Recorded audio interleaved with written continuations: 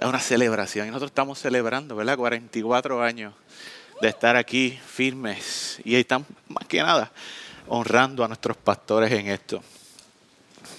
44 años reunidos como iglesia, ¿verdad? Yo llegué aquí cuando tenía como 5 o 6 años, así que pues yo no he vivido 44 años todavía, pero voy por ahí. 44 años de meter caña, de trabajar duro, de 44 años de predicaciones, de servicio a la comunidad, de depender exclusivamente de Dios para alimentar a su pueblo, 44 años de proteger la sana doctrina, 44 años de gastarse para el Señor. Pero no hay mejor manera de vivir.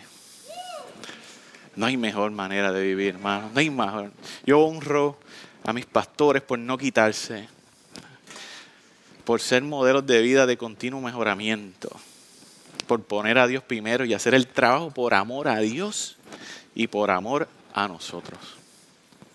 El 44 en la Biblia implica completar un proceso, estar completando una tarea. ¿Y qué tarea, verdad? ¿Qué tarea? ¿Qué tal si ustedes me acompañan a Juan 9? Juan 9 del 1 en adelante. Vamos a leer esta porción bíblica, la vamos a disectar y vamos a permitir que el Señor nos hable a través de esto. Padre, Señor, gracias por el día de hoy. Te honramos y bendecimos tu nombre. Gracias porque si estamos aquí ha sido por tu gracia y tu gracia solamente, Señor. Si estamos aquí parados es porque tú tienes sueños en nuestras vidas, Señor. Y que tú completarás la obra que tú has determinado desde el principio del tiempo, desde antes del tiempo sobre nuestras vidas, Señor. Nosotros te honramos y te bendecimos. Ayúdame a ser voz tuya, Señor, a hablar lo que viene de tu corazón y a esconderme en ti. Ayuda a mis hermanos a tener oídos para escuchar tu palabra y bendice a tu pueblo en el nombre de Jesús. Amén, amén, amén. Estoy leyendo la Nueva Traducción Viviente, capítulo 9 de Juan. Mientras caminaba Jesús, vio a un hombre que era ciego de nacimiento y le preguntan: Rabí, ¿por qué nació ciego este hombre? Le preguntaron los discípulos, sus discípulos. ¿Fue por sus propios pecados o por los de sus padres? No fue por sus pecados, tampoco por los de sus padres, contestó Jesús. Nació ciego para que todos vieran el poder de Dios en él. Debemos llevar a cabo cuanto antes las tareas que nos encargó Él que nos envió. Pronto viene la noche cuando nadie puede trabajar, pero mientras estoy yo aquí en el mundo, yo soy la luz del mundo. Luego escupió en el suelo, hablando de Jesús, hizo lodo con la saliva y lo untó en los ojos del ciego. Y le dijo: ve a lavarte en el estanque de Siloé, que significa enviado. Entonces el hombre fue, se lavó y regresó viendo. Sus vecinos y los que lo conocían como un pordiosero ciego que preguntaban: ¿no es este el hombre que solía sentarse a mendigar? Algunos decían que sí y otros decían que no se le parece. Pero el mendigo seguía diciendo: sí, soy yo. Le preguntaron: ¿quién te sanó? ¿Cómo sucedió? Y él les dijo: el hombre que llaman Jesús hizo lodo, me lo untó en los ojos y me dijo: ve al estanque Siloé y lávate. Entonces fui, me lavé y ahora puedo ver. Y dice: ¿dónde está él ahora? Le preguntaron. Pues yo no sé, no lo sé, contestó. Entonces llevaron ante los fariseos al hombre que había sido ciego, porque era un día de descanso cuando Jesús hizo el lodo y lo sanó. Jesús es un rebulero, ¿verdad? Como dirían por ahí, qué bochinche, ¿verdad? De Jesús haciendo problemas el día del sábado. Los fariseos interrogaron al hombre y sobre todo lo que había sucedido y le respondió: él puso lodo sobre mis ojos y cuando me lavé pude ver. Algunos de los fariseos decían: ese tal Jesús no viene de Dios porque trabaja el día del sábado, del descanso. Otros decían: pero ¿cómo puede un simple pecador hacer semejantes señales milagrosas? Así había una profunda diferencia de opiniones entre ellos. Luego los fariseos volvieron a interrogar al hombre de nuevo, que había sido ciego. ¿Qué opinas del hombre que te sanó? Y él dice: creo que debe ser un profeta. Y aún así los judíos se negaban a creer que el hombre había sido ciego y ahora podía ver. Así que llamaron a sus padres. Le preguntaron a sus padres: ¿este es su hijo? Le preguntaron: ¿en verdad nació ciego? Sí, es cierto. ¿Y cómo es que ve ahora? Sus padres contestaron: pues sabemos que él es nuestro hijo, que nació ciego, pero no sabemos cómo puede ver ahora ni quién lo sanó. Pregúntaselo a él, que ya tiene edad para hablar por sí mismo. Los padres dijeron eso por medio del miedo, porque los líderes judíos habían anunciado que cualquiera que dijera que Jesús era el Mesías sería expulsado de la sinagoga. Por eso dijeron, ya tiene edad suficiente, entonces pregúntale a él. Por segunda vez lo llamaron al hombre que había sido ciego y le dijeron, Dios, quien debería recibir la gloria por lo que ha pasado aquí. Porque sabemos que ese hombre, Jesús, es un pecador. Esta es la respuesta del hombre ciego. Yo no sé si es pecador o no. Pero lo que yo sé es que yo antes era ciego y ahora puedo ver. ¿Pero qué fue lo que te hizo? Le preguntaron. ¿Cómo te sanó? Miren, exclamó el hombre una vez más. Ya les dije, ¿acaso no me escucharon? ¿Para qué quieren oírlo de nuevo? Ustedes también se van a hacer sus discípulos. Entonces ellos lo insultaron y le dijeron, tú eres su discípulo, pero nosotros somos discípulos de Moisés.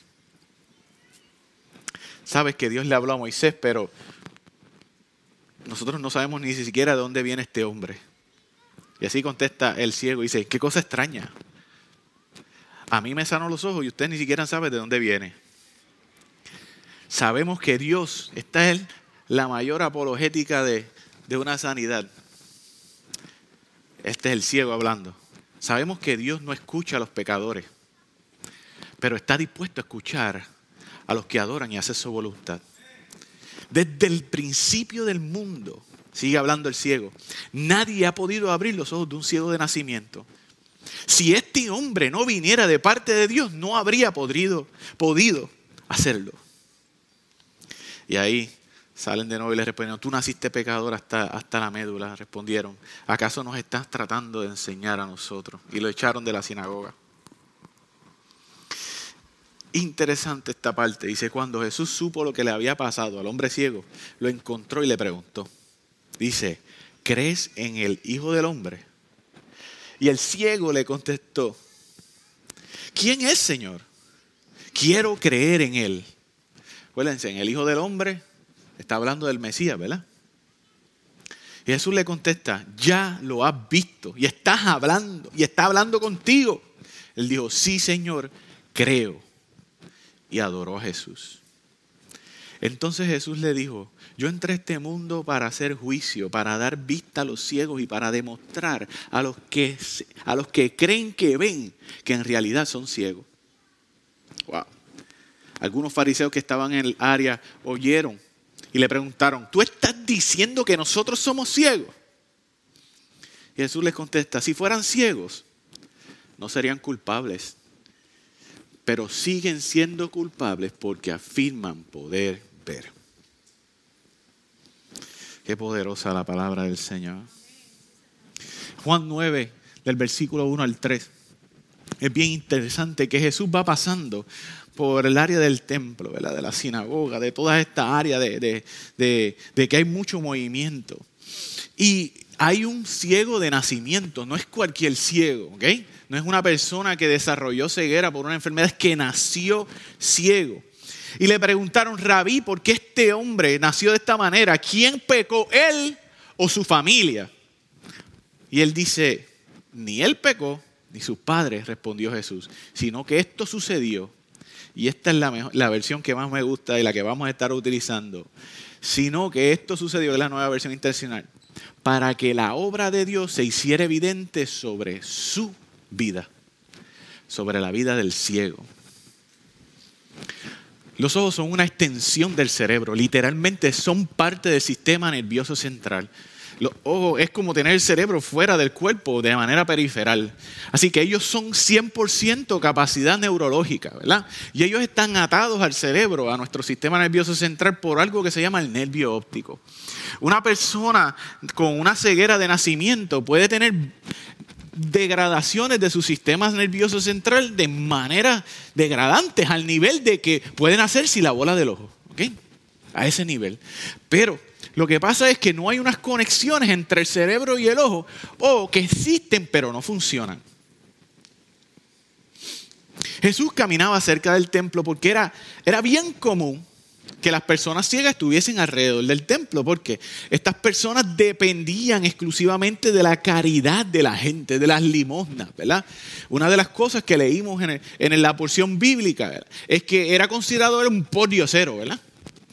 Y él dependía exclusivamente de la gente caritativa, ¿verdad? O que estaban llenos de caridad para poder sustentarse. Culturalmente era aceptado, y esto es bien importante, que todo el sufrimiento que un ser humano pasaba estaba ligado al pecado de esa persona y de la generación de esa persona. Por eso le preguntaron, Rabí, ¿quién pecó, él o sus padres?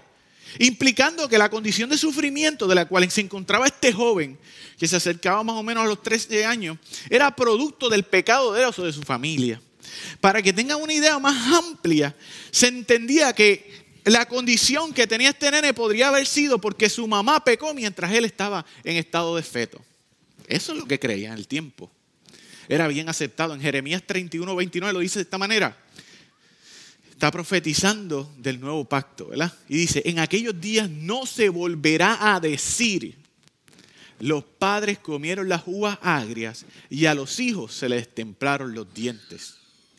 Al contrario, al que coma las uvas agrias se les templaron los dientes, es decir, cada uno morirá por su propia iniquidad, rompiendo lo que se creía en ese tiempo, que es evidente aquí.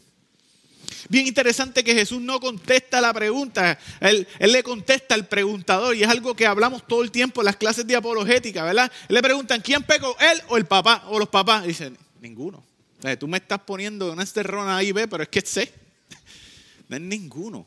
Esto es para que él pueda ver la gloria de Dios en su vida.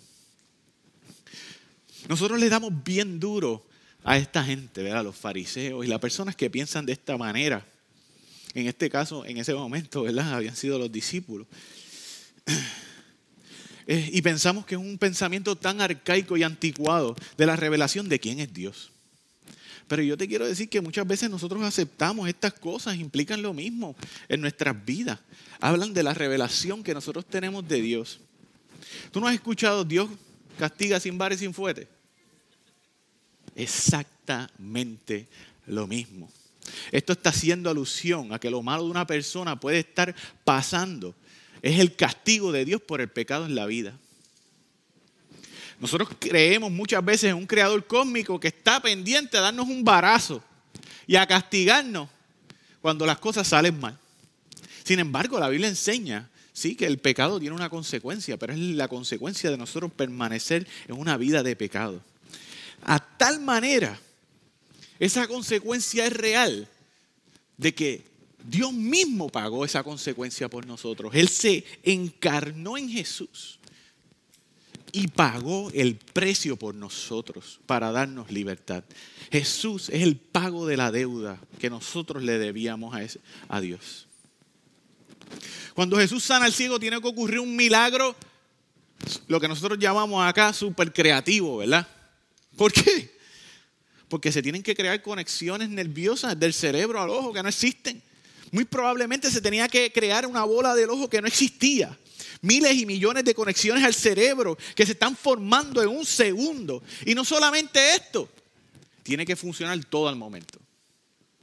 Porque el ciego cuando se limpió, ¿qué dijo? Puedo ver. Yo tengo un nene que parece de 3 meses, pero tiene 2 semanas. La visión de él está progresivamente haciéndose más aguda o se está refinando. ¿Por qué?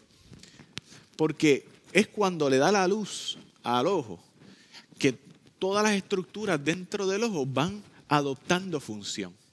Sin embargo, el milagro de Jesús fue completamente instantáneo sobre este hombre. Interesantemente, si seguimos un poquito más para abajo, en el versículo 7, Jesús le requirió algo a este hombre. ¿Sabes qué? Jesús podía sanarlo y se acabó, como ha hecho en otras ocasiones. Pero Jesús le dijo a este hombre, bien interesante, te puse el barro, vete al Siloé, a la fuente, a lavarte los ojos. ¿Ustedes saben cuánto era la distancia de donde él estaba al Siloé? Era media milla, eran 2000 pasos. A veces el Apple Watch mío durante un día entero no marca eso, ¿ok? Y él le dijo, ¿tú quieres ser sano? Ve allí, lávate. Y no era directo, había una elevación como de 100 metros. Ve allí y lávate. ¿Por qué? Hay fe y hay fe. Pero la fe requiere acción. Esa acción sea esperar, sea cambiar, sea estar quieto, sea lavarte el lodo, pero tenemos que hacer algo con la palabra que Dios nos dé. Siempre, siempre. Los fariseos no podían creer y lo llamaron tantas veces, 2 veces, 3 veces para interrogarlo, porque nadie podía negar que Dios se había glorificado en su vida. Tanto así que llamaron a sus padres. Esta parte a mí me da tanta risa.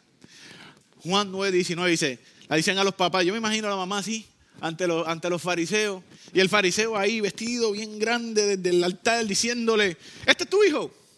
Le preguntaron, ¿es verdad que nació ciego? Sí, sí, es cierto. ¿Y cómo es que ve ahora? Y el papá me imagino que decía como que, pues mira, ¿qué te puedo decir? Yo sé que él es mi hijo. Yo sé que nació ciego. Pero de ahí en adelante pregúntale tú porque yo no sé nada. Le dice, yo no sé nada. Es más, le dice, ya tiene edad. Por eso es que nosotros podemos decir que tiene 13 años en adelante, ¿verdad? Porque esa es la edad que se le daba para poder hablar. Como que lo tiró al medio completamente. Yo no sé, pregúntale a él. Si lo van a votar de la sinagoga, que lo voten a él.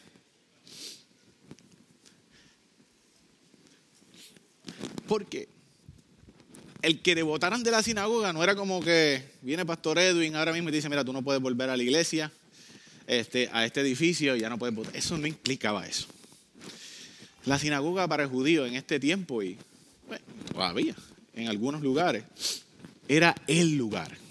Ellos ahí adoraban a Dios, ellos ahí hacían comercio, ellos ahí estudiaban, ellos ahí tenían interacciones los unos a los otros. Así que si te botaban de la sinagoga, era como si tú tuvieses un exilio dentro de tu propia tierra. Es como que tú no puedes hacer nada, tú estás bloqueado por todos lados.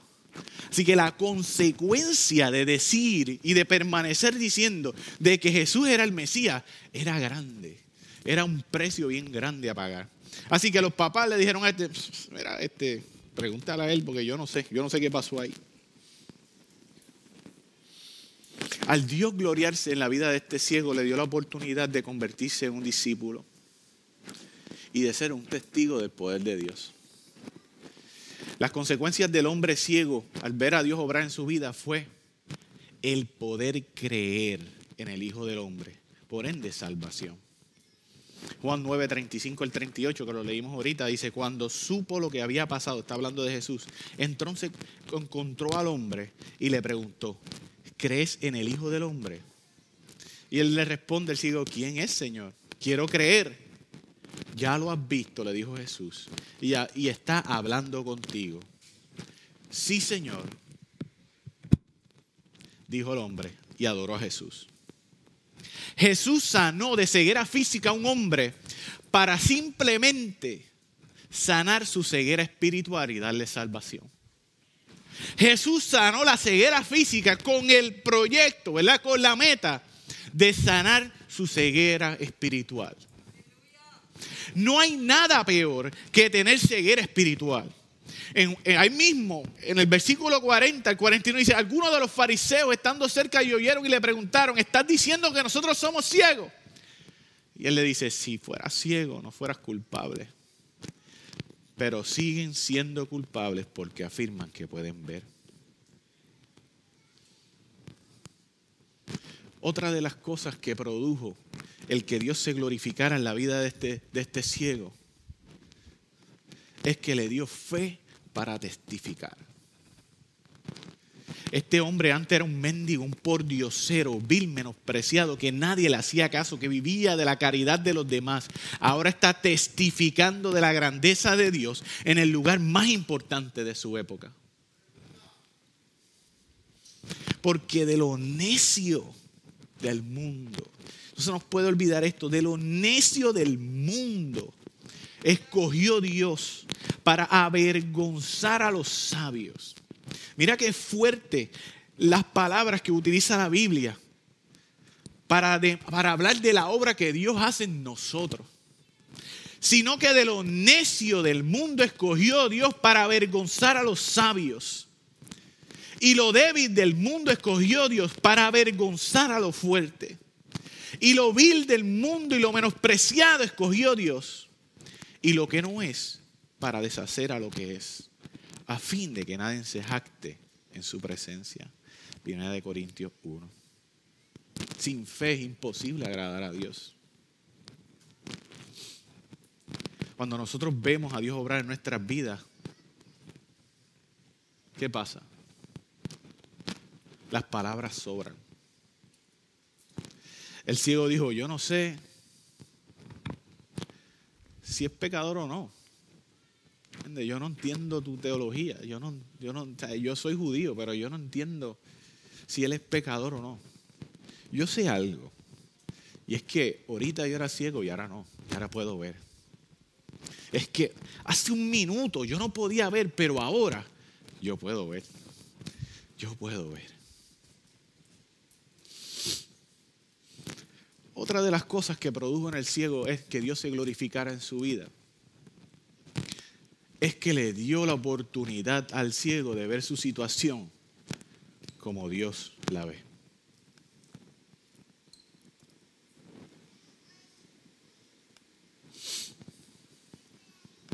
Le dio la oportunidad al ciego de ver su situación como Dios la ve. Porque, hermano, ahora vamos a traer esto un poquito más actual. Nosotros estamos tan atentos a lo que dice la cultura de nosotros, al índice de la estadística, qué números nosotros somos en la estadística, que esas voces nos convencen a nosotros que nacimos del lado incorrecto de la verja.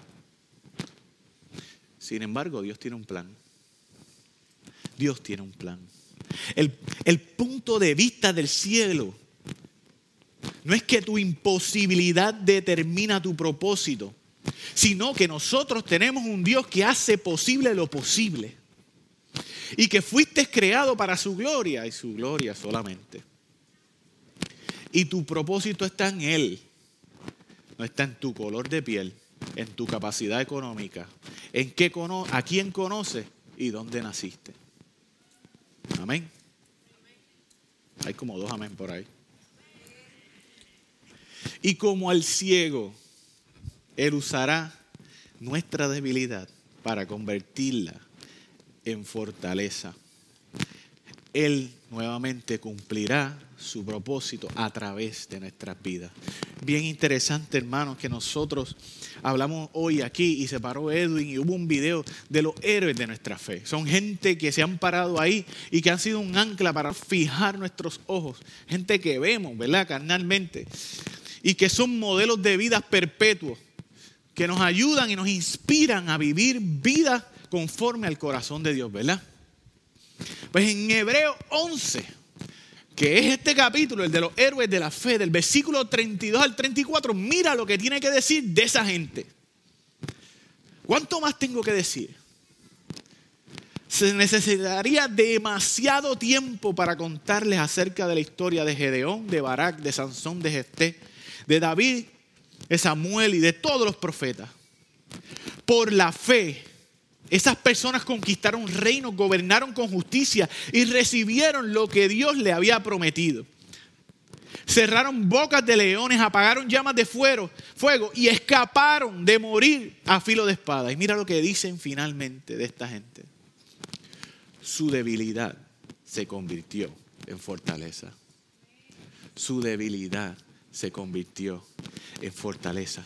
Lo que muchas veces nosotros podemos percibir como una desventaja, como una debilidad, Dios lo convierte en una fortaleza para demostrar su gloria sobre nuestras vidas. Y eso no es de otra manera. Por eso es que es de lo vil.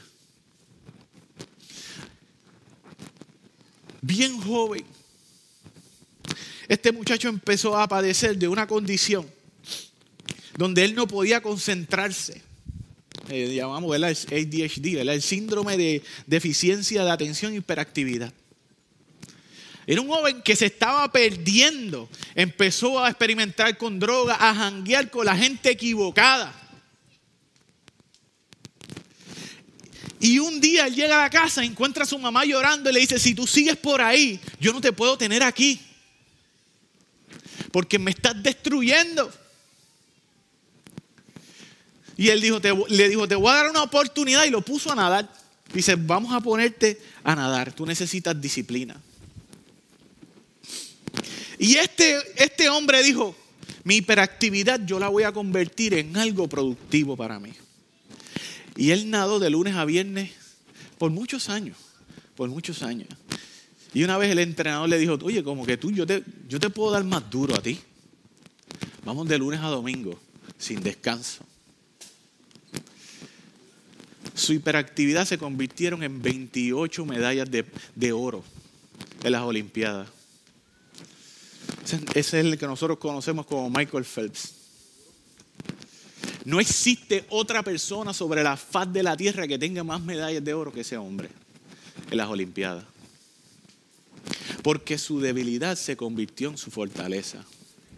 Lo que la cultura le decía, tú estás doomed, tú estás marcado por esa debilidad, se convirtió en 28 medallas de oro y tanta admiración. Porque de lo vil escogió Dios. Y lo que la gente piensa que no se puede usar, Dios lo usa para glorificarse en medio de nuestras vidas. Porque no es lo que tú y yo decidamos, es lo que Dios decide y se acabó. Pablo dijo, soy débil, entonces soy fuerte. Cuando nosotros nos damos con la pared, que nos damos cuenta de nuestra imposibilidad ante una situación, entonces que nos damos cuenta que solamente dependemos de Dios. Solamente. Pero es bien importante, es de suma importancia que nosotros aprendamos a escoger el lente adecuado para ver las situaciones de nuestra vida. Porque eso va a determinar nuestra actitud frente a algunas circunstancias. Todas las circunstancias, todas. Nosotros le llamamos a eso cosmovisión, ¿verdad? Y lo hemos discutido hasta la saciedad. En el 1961 subió el primer hombre en la historia al espacio. Ese hombre era un soviético llamado Yuri Gagarin. Yuri Gagarin fue el primero en orbitar el planeta Tierra, darle la vuelta al planeta Tierra desde el espacio. Bien interesante que cuando él está allá, él tiene un lente. Y desde allá él dice, se la acuña, es una frase que él dice, yo no veo a ningún Dios desde aquí. Yo no veo a ningún Dios acá arriba. Bien interesante que en el 1968, el Apolo 8 está orbitando la luna, dándole la vuelta a la luna. Y el 25 de diciembre, el día de Navidad, empezó a leer el libro de Génesis por la radio. El año después, 1969, está Neil Armstrong y Buzz Aldrin, que van a ser las primeras personas en tocar la superficie de la luna. Antes de bajarse, Buzz Aldrin sacó un paquetito así. Y en ese paquetito habían dos cosas. Había vino y había pan. Antes de él tocar la superficie de la luna, él honró a Dios tomando la Santa Cena. Y esto se sabe en la historia. El pan y el vino fueron los primeros alimentos en comerse en la superficie de la luna. No fue la pasta de chocolate, ni el pan líquido. Hace un tiempo atrás, mi hijo mayor, tengo que decir ahora, wow, Oliver, viene donde mí porque tenía un golpe en el brazo. Tiene un golpe en el brazo y me dice, papá, tengo un auchi y está llorando. Y cuando yo miro, lo que tiene es un raspacito. Y yo le digo, papi, eso no es un auchi. Y él me mira así como que, ¿en serio tú me vas a decir que esto no es un auchi? Si está ahí, yo lo veo. Dice, eso es un battle scar, yo le digo. Eso es una cicatriz de batalla. Y él me miró y hizo, wow. Qué dos maneras distintas de ver una misma situación. Qué dos maneras distintas de ver una misma situación. Nos toca a nosotros escoger verlo con los ojos del cielo. ¿Por qué? Donde el hombre ve culpa, Dios ve propósito. Donde yo veo limitación e imposibilidad, Dios ve gloria. Donde el mundo ve un ciego, mendigo y pordiosero, Dios ve un evangelista para el reino. No compres la mentira de la cultura sobre tu vida. Créele a Dios. Pero yo creo que el mayor efecto que ocurrió, y este es el último, se los prometo, sobre este ciego fue una revolución interior dentro de su vida. Lo vemos cómo no se apaga el fuego ante los escribas y fariseos que siguen preguntándole y siguen diciéndole y siguen amenazándole. Y él dice, pero te lo voy a decir de nuevo. ¿Es que tú te quieres convertir en uno de sus discípulos? ¿Es que no me entendiste la primera vez que te lo dije? Aún sus padres lo tiraron al medio. Y él dijo, no, Jesús me sanó. Esto produjo un avivamiento en el corazón de este ex ciego. La palabra avivamiento viene del original, implica traer de la muerte a la vida. No había quien hiciera a este hombre cambiar de opinión. Se le explicó de nuevo. Muchas veces nosotros asociamos avivamiento con las manifestaciones externas del Espíritu Santo. Pero el avivamiento es menos de lo que está pasando afuera y más de lo que está pasando adentro, hermano. No puede haber avivamiento real si nosotros hablamos en lenguas, pero con esa misma lengua nosotros murmuramos contra nuestros hermanos y hablamos malos de ellos. No podemos decir que amamos un Dios que no vemos y a nuestros hermanos que los vemos, no los amamos. Porque el avivamiento es más de lo que pasa adentro que de lo que pasa afuera. Y este hombre estaba lleno de avivamiento. Porque en medio de la presión, en medio de las amenazas, lo que provocó fuera que se avivara más la llama del ciego. Porque quien tiene un fósforo y le soplan, se lo apagan. Pero quien tiene una fogata y se lo soplan, se queda con el sitio. Están pasando tantas cosas en contra de la razón y la moral y el amor de Dios. Y decimos pecado. ¿Quién pecó? Pero donde abunda el pecado, sobreabunda la gracia. Muchos cristianos muchas veces nos sentimos estrangulados, pero no gritamos abundancia de pecado. Estamos gritando avivamiento. Avivamiento. La presión al carbón es quien desarrolla el diamante. La opresión al Hijo de Dios produce avivamiento. Avivamiento es una expresión externa de lo que está ocurriendo internamente.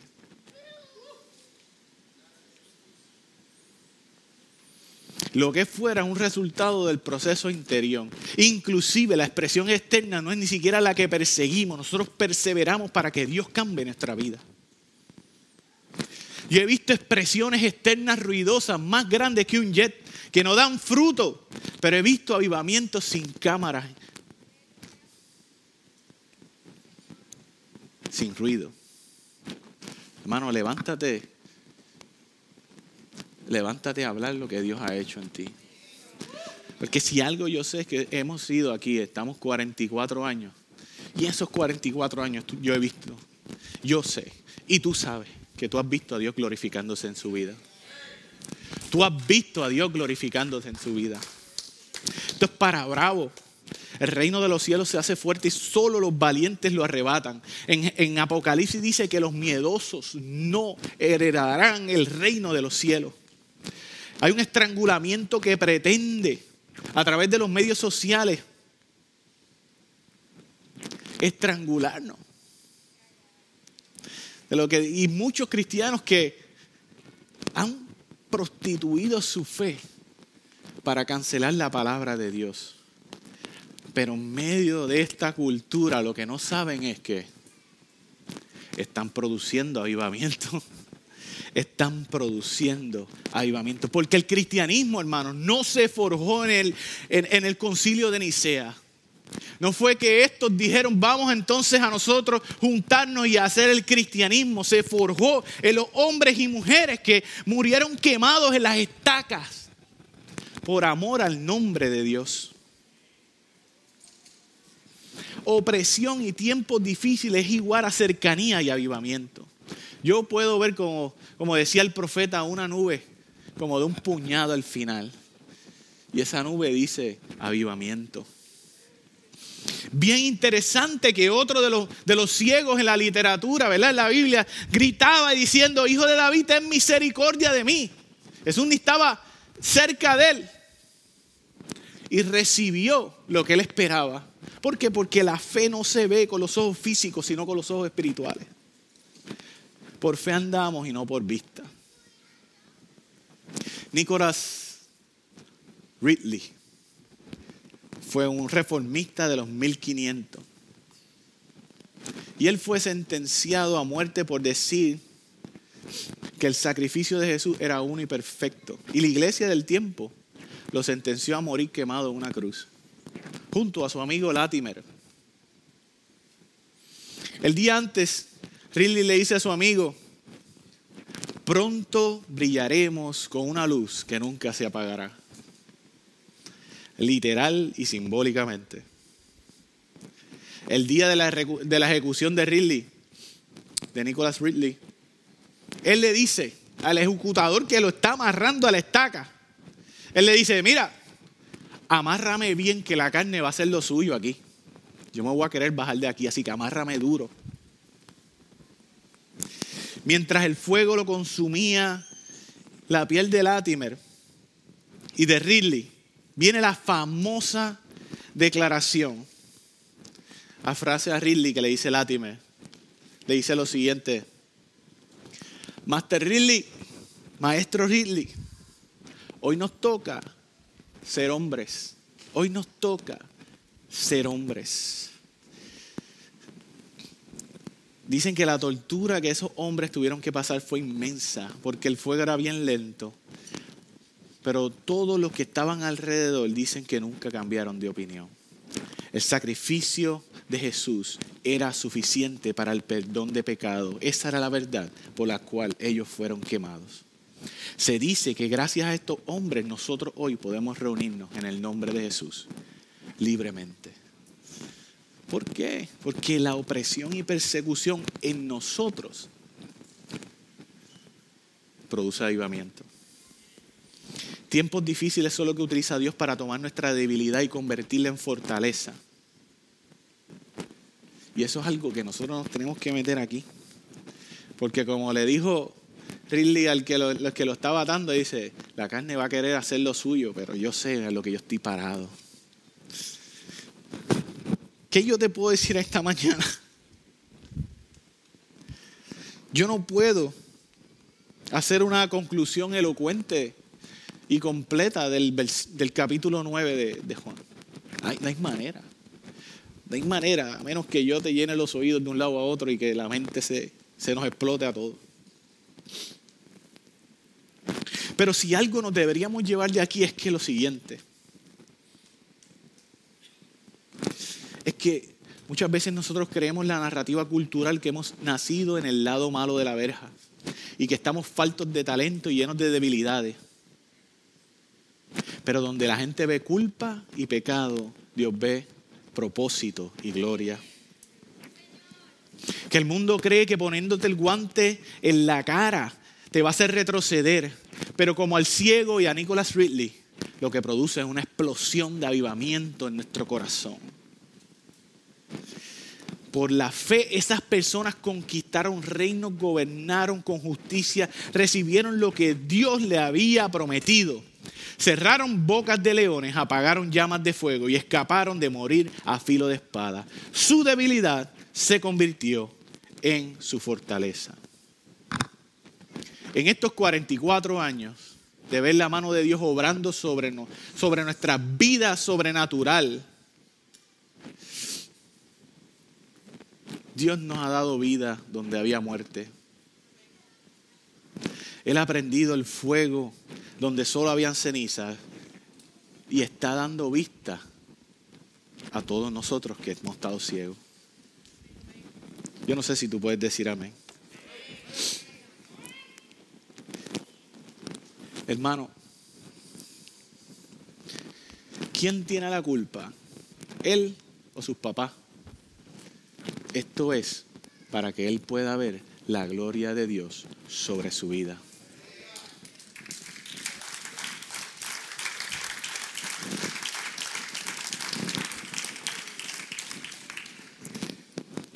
Yo me encontré con este versículo en unas situaciones donde yo decía, Señor,